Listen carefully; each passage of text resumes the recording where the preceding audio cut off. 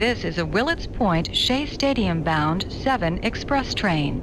The next and last stop is Willets Point, Shea Stadium.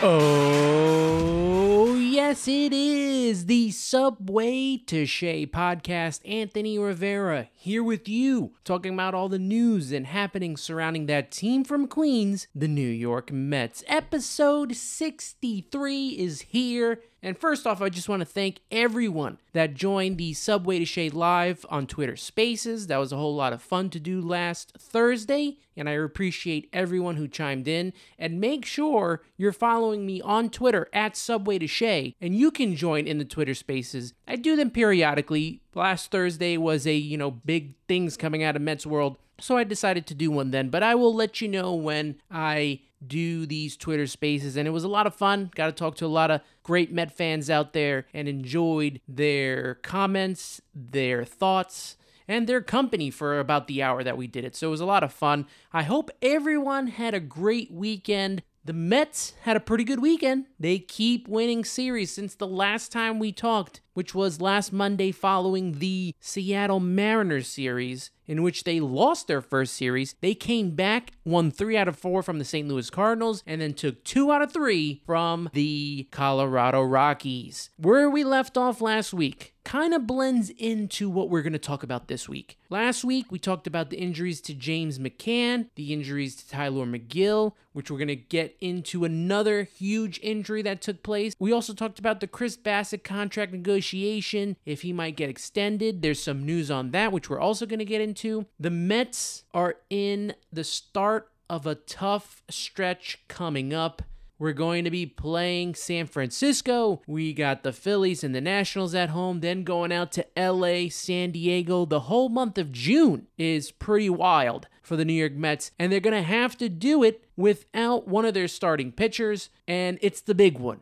Max Scherzer, he is out. I talked about it a little bit on the Twitter Spaces. Wednesday, against the St. Louis Cardinals, he took himself out of the game after 5 2/3 innings. We thought initially he was taking himself as precaution. Max knows his body. He knows how he feels. And what ended up happening initially was a left side discomfort. Following day on Thursday, we find out that he has a high-grade internal oblique strain. He is out for 6 to 8 weeks. So we are not going to see him for the next 2 months. Maybe until the trade deadline, possibly. Late July, early August, but he is going to be out for the next 6 to 8 weeks because then obviously he's going to have to ramp up again and get going again. We're not going to see him. We're not seeing Jacob deGrom right now. So the Mets are in a rock and a hard place, if that's the term you want to coin right there. Scherzer, up to this point, has been as advertised, right? After signing that mega deal with the Mets, that 3-year deal, he was 5-1 with a 2.54 ERA in 8 games, 59 strikeouts, a whip of .95. He delivered on all fronts, off the field, on the field, with his leadership, the moxie he brings to the team, something this locker room has lacked for such a long time, especially last year. So this is a tough loss to take for this Mets team. By no means do I think that this is going to crush the Mets, because if the Mets can just hang in there with Chris Bassitt, with Carlos Carrasco, with Taijuan Walker, until we get the return of Jacob deGrom, who might come back first. So the Mets, they're going to have to hold down the fort right now. And what now? Well, like the title of this week's episode, when you read it before you listen, Next Met Up. That's the title of this episode. Next Met Up, kind of like Next Man Up. So it's the next Met Up. In regards to leading this rotation, no doubt that Chris Bassitt is up to the challenge and can do it. He's built from that same type of mold as Max Scherzer. I wrote an article about him for Rising Apple, and it tells you what kind of person he is. It tells you what kind of player he is, and it tells you why Chris Bassitt should be your new favorite Mets player right now. That's the title. Why Chris Bassitt should be your new Mets player. So if you haven't done that, give that a read on risingapple.com. I'll go more into that always at the end of the show. I'll put the link in the description of the podcast. All the links to my articles are there, so you can check that out. But Chris Bassitt could lead this team. He could lead this rotation. Looking at his stats this season so far, if we go to Chris Bassitt here, he's done very well. Very underrated trade. He's 4-2 with a 2.77 ERA in 8 games started, 49 strikeouts, a whip of 1.09. He has pitched very well. This whole rotation so far has pitched very well. Carlos Carrasco and Taijuan Walker, they've pitched well this season. They are coming off of 2 good games this weekend. Taijuan Walker coming out almost a shutout. Well, he was coming off a shutout. Carlos Carrasco gave up only 1 run in his game against the Rockies. But how about Taijuan Walker in Colorado dealing? You cannot have asked for more, especially in a time where the Mets are struggling. Let's look at this. Carlos Carrasco, 4-1 with a 3.50 ERA. He has pitched very, very well. Taijuan Walker, 2-0 with a 2.70 ERA. These two guys are going to have to pitch like this for the rest of the month of May and into June. We need those guys big time. So with Chris Bassitt, who I kind of feel like is built in the same mold as a Max Scherzer, that's why I think he could lead this rotation for the time being. Kind of like another ace in the hole for the Mets. But you got Chris Bassitt, Carlos Carrasco, and Taijuan Walker. Who fills in the 4th and 5th slot because we know Tyler McGill is also out? Do they make a trade? At this moment, I'm going to say they don't make a trade. And here's why. They first need to get a clearer picture on the status of Tyler McGill. I know he's kind of getting into that throwing program already, but we need to know how long it's going to take him to come back. If he misses more than the next couple of weeks, then yes, they probably should make a trade, and I definitely think they will. But if not, I think David Peterson, who's pitched well this entire season for the Mets, and any time that he's asked to be called upon, he's 1-0 with a 1.89 ERA in 19 innings pitched. He's going to pitch the first game against Seattle. But you also have Thomas Szapucki, who can fill in.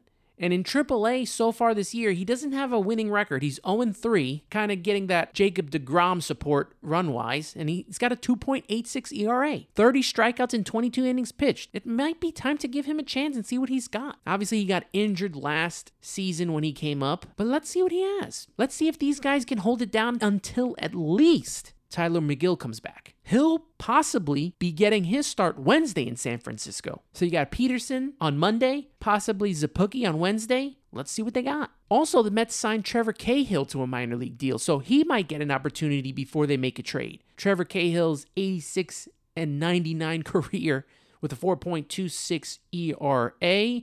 His best season came in 2010 in Oakland when he went 18-8 with a 2.97 ERA. He has not pitched as well since then, but he probably is going to be that short-term fix, like, dare I say his name, Jared Eichhoff, who you just throw in there. Maybe he could be better. Who knows? But he may get an opportunity before they make a trade. But if we're talking about trade targets, possible moves the Mets could make. Obviously, one big name, Frankie Montas from the Oakland Athletics. He's been a name that was talked about even during the offseason. That whole rotation was talked about during the offseason, and we ended up with Chris Bassitt, who's been great. But Frankie Montas right now, 2-4 with 3.55 ERA. He's got 55 strikeouts in 50 2/3 innings pitched. His career 33-27 with a 3.83 ERA. The thing about getting Frankie Montas is you're probably going to have to give up a really, really good prospect. Do you want to do that right now? Do you want to give up a good prospect knowing that Tyler McGill and Max Scherzer and Jacob deGrom are all going to come back at some point? I don't know. Or maybe they go after Tyler Mahle from the Cincinnati Reds. He's not having a great season. He's struggling 2-4 with a 5.23 ERA, but he's in Cincinnati, and that team has been struggling all season.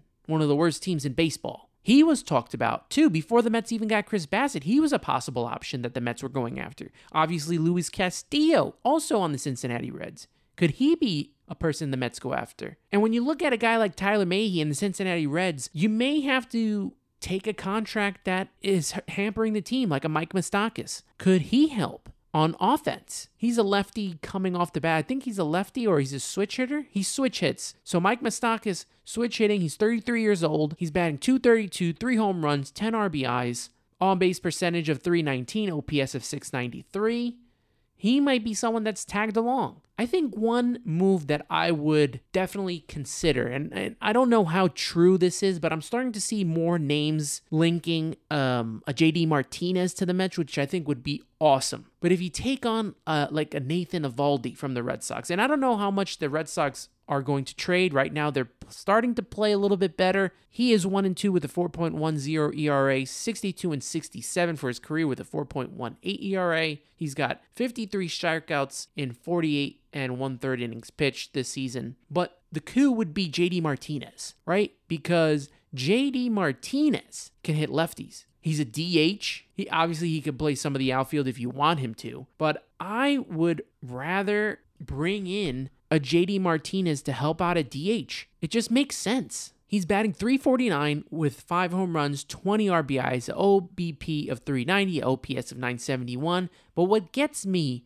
and you're looking at the batter splits here, right? What gets me with JD Martinez is something that the Mets lack, and that's hitting against lefties. He's batting .333 against lefties. The Mets have struggled all season long against lefties. They proved it this past weekend against Cincinnati. They've proven it every time they've faced a lefty that they struggle, and JD Martinez could help out with that offense. Mets need a bat against lefties, and it could be at the DH position because we've got a couple of players that are DHing, platooning right now at DH and are struggling mightily. How much longer do you go with them? And we'll get into them more later. Billy Epler has a lot on his plate, but this is why he gets paid the big bucks, for moments like this, to make this team better. And we're going to see if he could do that, not only now, but at the trade deadline and moving on into the future. Now, I talked about the DH and a couple of those guys in J.D. Davis and Dom Smith, both struggling.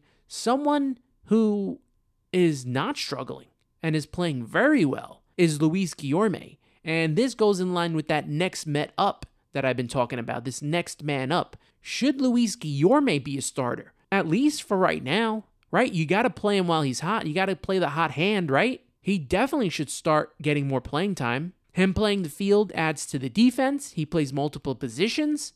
He played very well in Colorado and made some game-saving plays, stopped some runs from scoring. He could give the starters time to rest or play DH. Not only playing great defense, which he did a lot this weekend, but he also hit and has hit well every time he's been given the opportunity. If you look at his stats this season, Luis Guillorme has been outstanding, batting .338. He's got 1 home run, 3 RBIs, but he's getting on base percentage of .411, OPS of .857. Looking at his last 7 games, .556 batting average. Last 15 games, if you want to add those more to it, .395 batting average. I mean, you gotta play the hot hand. There's only so long you can wait for J.D. Davis and Dom Smith to get going.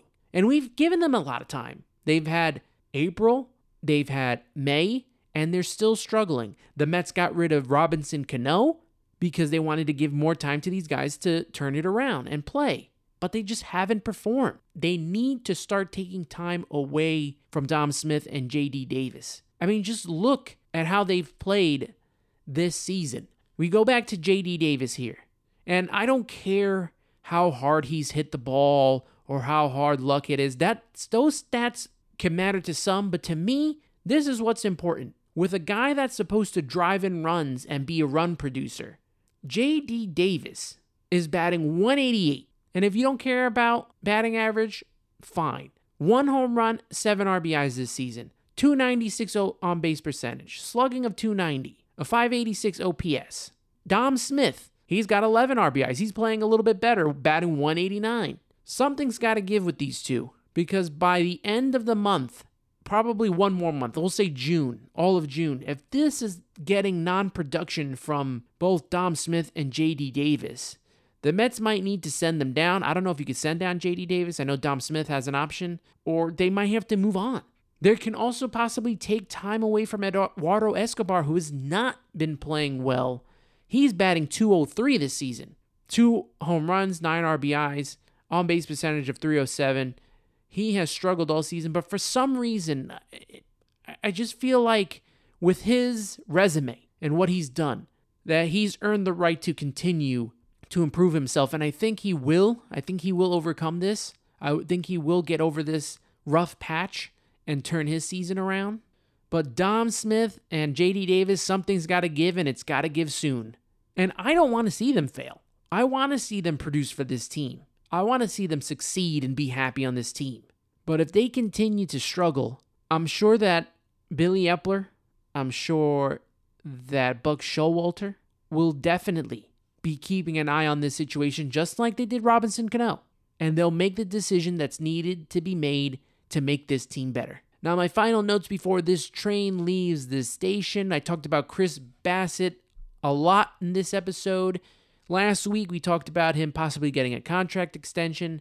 The Mets settle with him to avoid arbitration for this season, which is good, which is very good. I think Ken Rosenthal was the first on it. They reached an agreement of 1 year, and I think it was $8.8 million contract avoiding arbitration, and the salary for 2022, $8.65 million. And the deal includes a 2023 mutual option for $19 million or $150K buyout.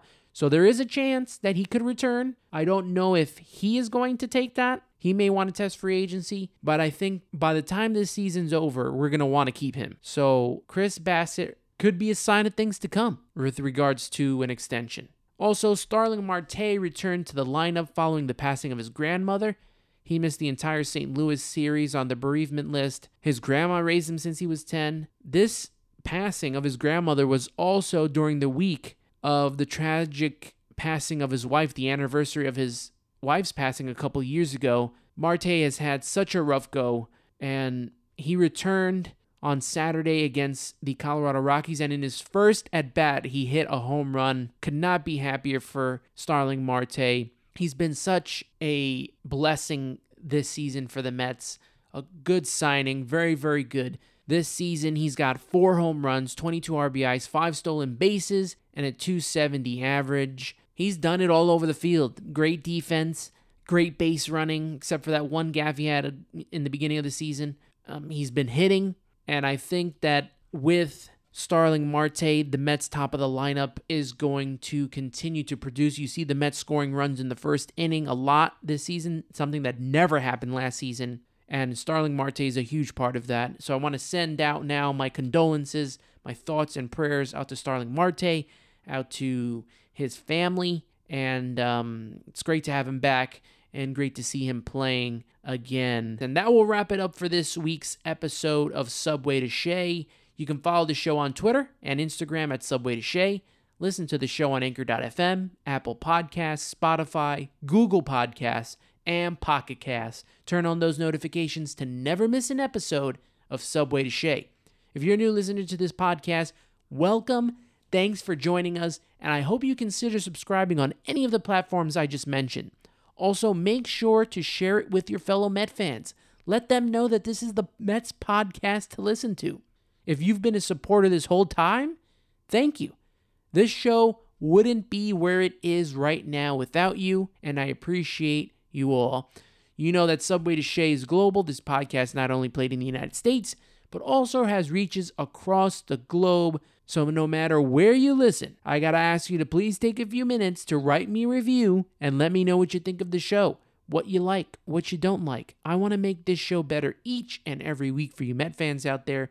So by going on Apple Podcasts, leaving me a 1 to 5 stars, hopefully you're giving me 5 stars, and leaving comments in the review section, it could help me to help make this show grow. You can also rate the show on Spotify if you're listening on Spotify podcasts. Don't forget to follow my work for Rising Apple. We talked about it a little earlier, my recent article on why Chris Bassitt should be your new favorite Met. It's on risingapple.com. Rising Apple is a New York Mets site on the Fansided Network. You can read my articles by going to that website, risingapple.com, or checking out the links in the description of this week's podcast episode, which I will definitely leave there for you.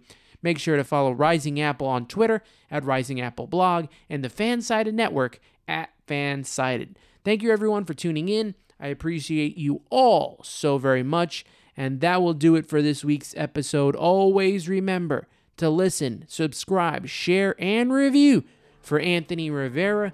You've been listening to Subway to Shea. Let's go Mets!